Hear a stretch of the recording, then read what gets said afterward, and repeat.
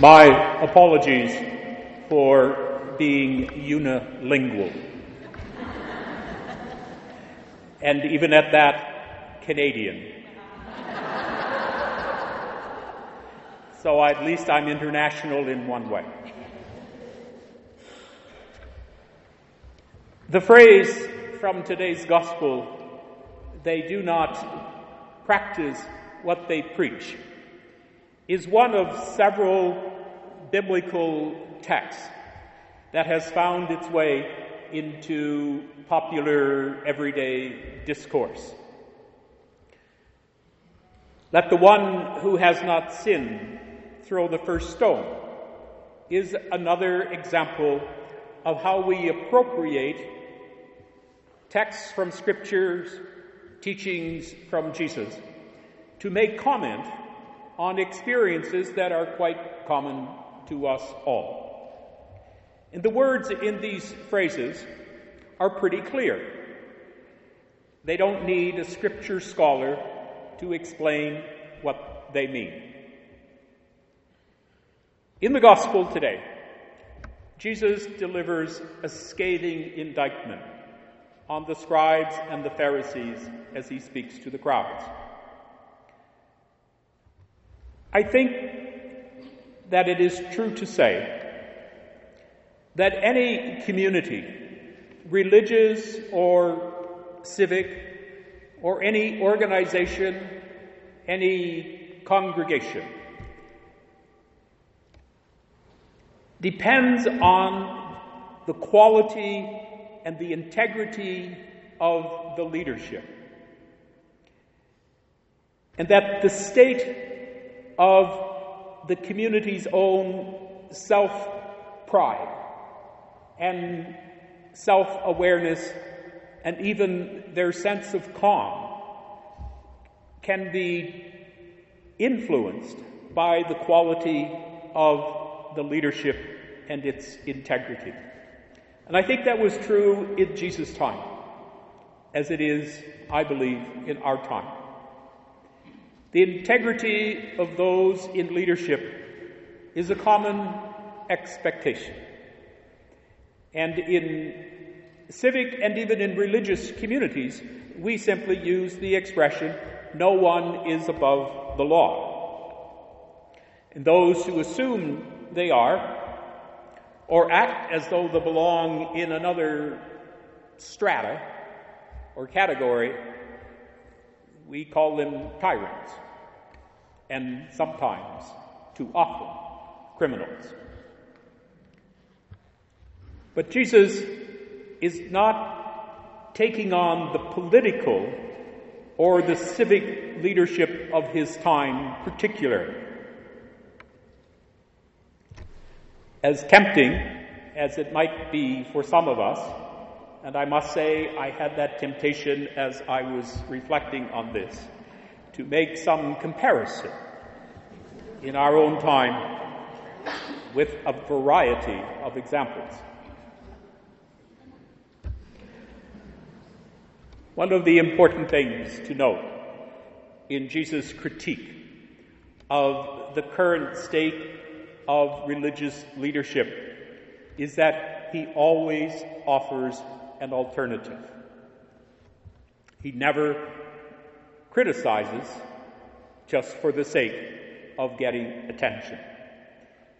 And not only suggesting alternative leaders, but rather an alternative kind of leader, an alternative attitude, a different kind of spiritual awareness for those who are in those positions of leadership, and especially when he speaks, as he does, to a religious community. But before we start to think that some of us are off the hook because we are not leaders,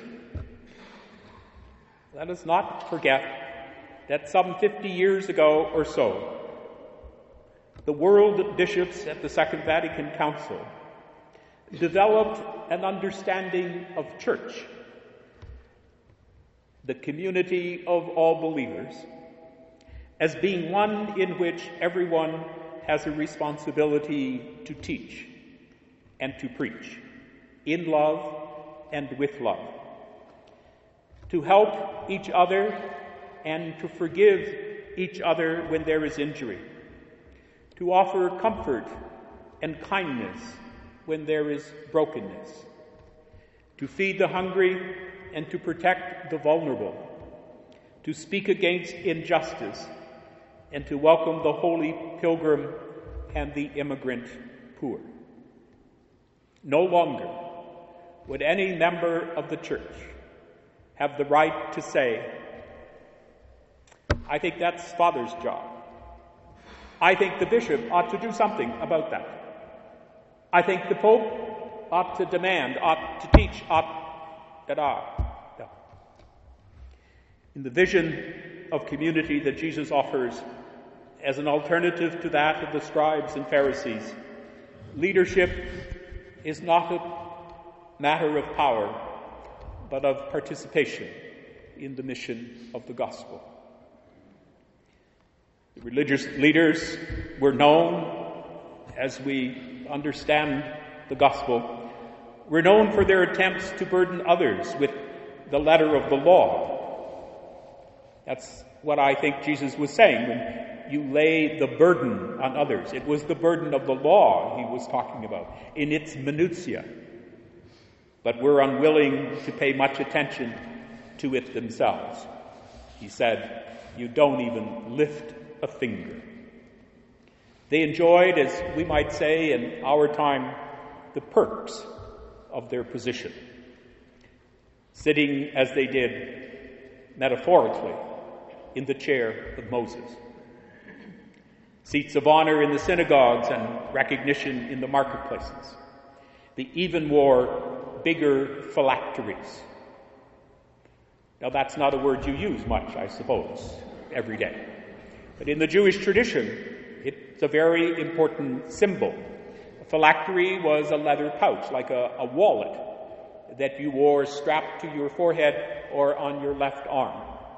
And in it were small fragments with the words of Scripture on it, usually words from the law of Moses. And apparently the thinking was that if you wore a larger phylactery than others, you were, of course, more pious, because you carried more of the word with you. Jesus sees this as not being more pious, but more self-righteous in calling attention to themselves. Such exterior displays, he is saying, do not reflect an interior spirituality. And therein lies the root of the word pharisaical, or hypocrite. In the community that Jesus offers as the way for his followers to live, there'll be no need for titles, Jesus says. No need to bestow honor through some title. Honor rests with the Lord. Terms like rabbi, which means my great one. Oh, nice title. My great one. Father, which denotes in that particular patriarchal society denoted an authority figure. Or master, Jesus says, because there is only one who is master, who is the guiding mind of the whole community, and that is the Christ. In the earthly community of disciples, we are all brothers and sisters in and of the Lord. All are companions in faith and love, leading each other to the fullness of life with God. In the community of the church, the earthly gathering of the brothers and sisters of the Lord. Yes, there are many roles, different roles and ministries, some perhaps specialized, depending on the varied gifts and charisms that we all have. But everyone is responsible for the mission of the Lord. Our common bond is rooted in baptism, one baptism, that joins us to each other and to Jesus Christ. In the second reading, Paul's image of the mother who cares for her child is a striking image of Christian leadership and Christian community. In that image, we discover that life is sustained and flows from the love that we must have for each other. Communities that are strong because of their commitment to the gospel, and communities that are also gentle are gentle because of consideration of others.